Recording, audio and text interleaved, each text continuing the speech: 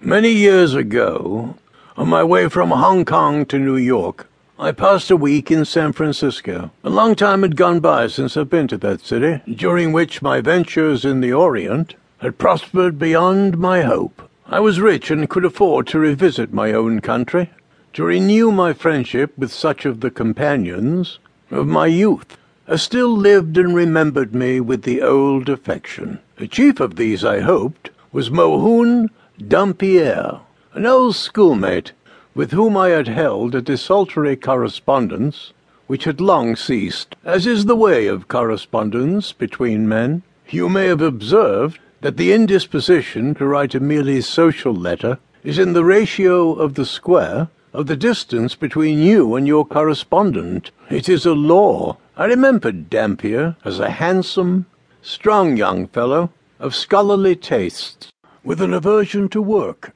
and a marked indifference to many of the things that the world cares for, including wealth, of which, however, he had inherited enough to put him beyond the reach of want.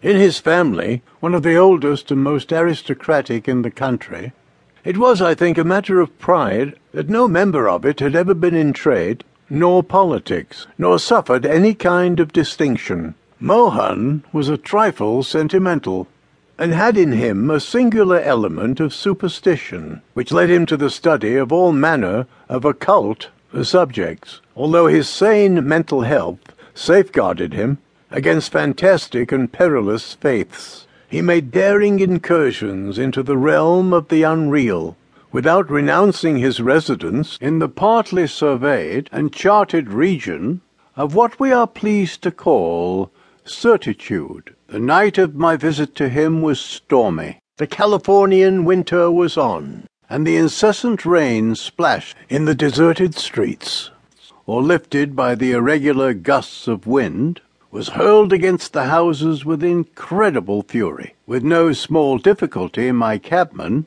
found the right place, a way out towards the ocean beach, in a sparsely populated suburb. The dwelling, a rather ugly one, apparently stood in the centre of its grounds, which, as nearly as I could make out, in the gloom, were destitute of either flowers or grass.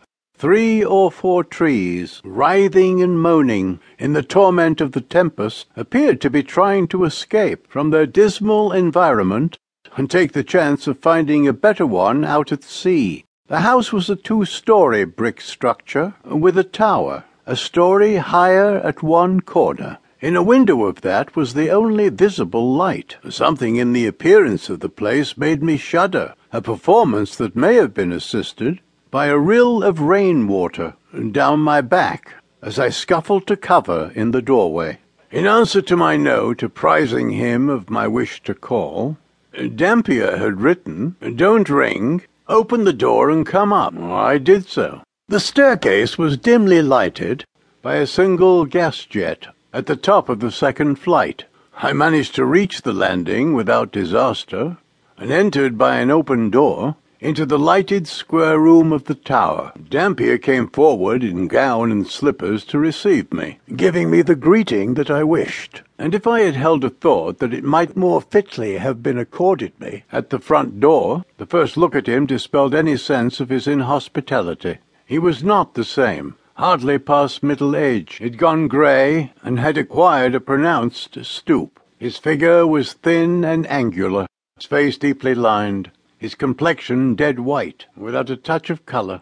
His eyes, unnaturally large, glowed with a fire that was almost uncanny. He seated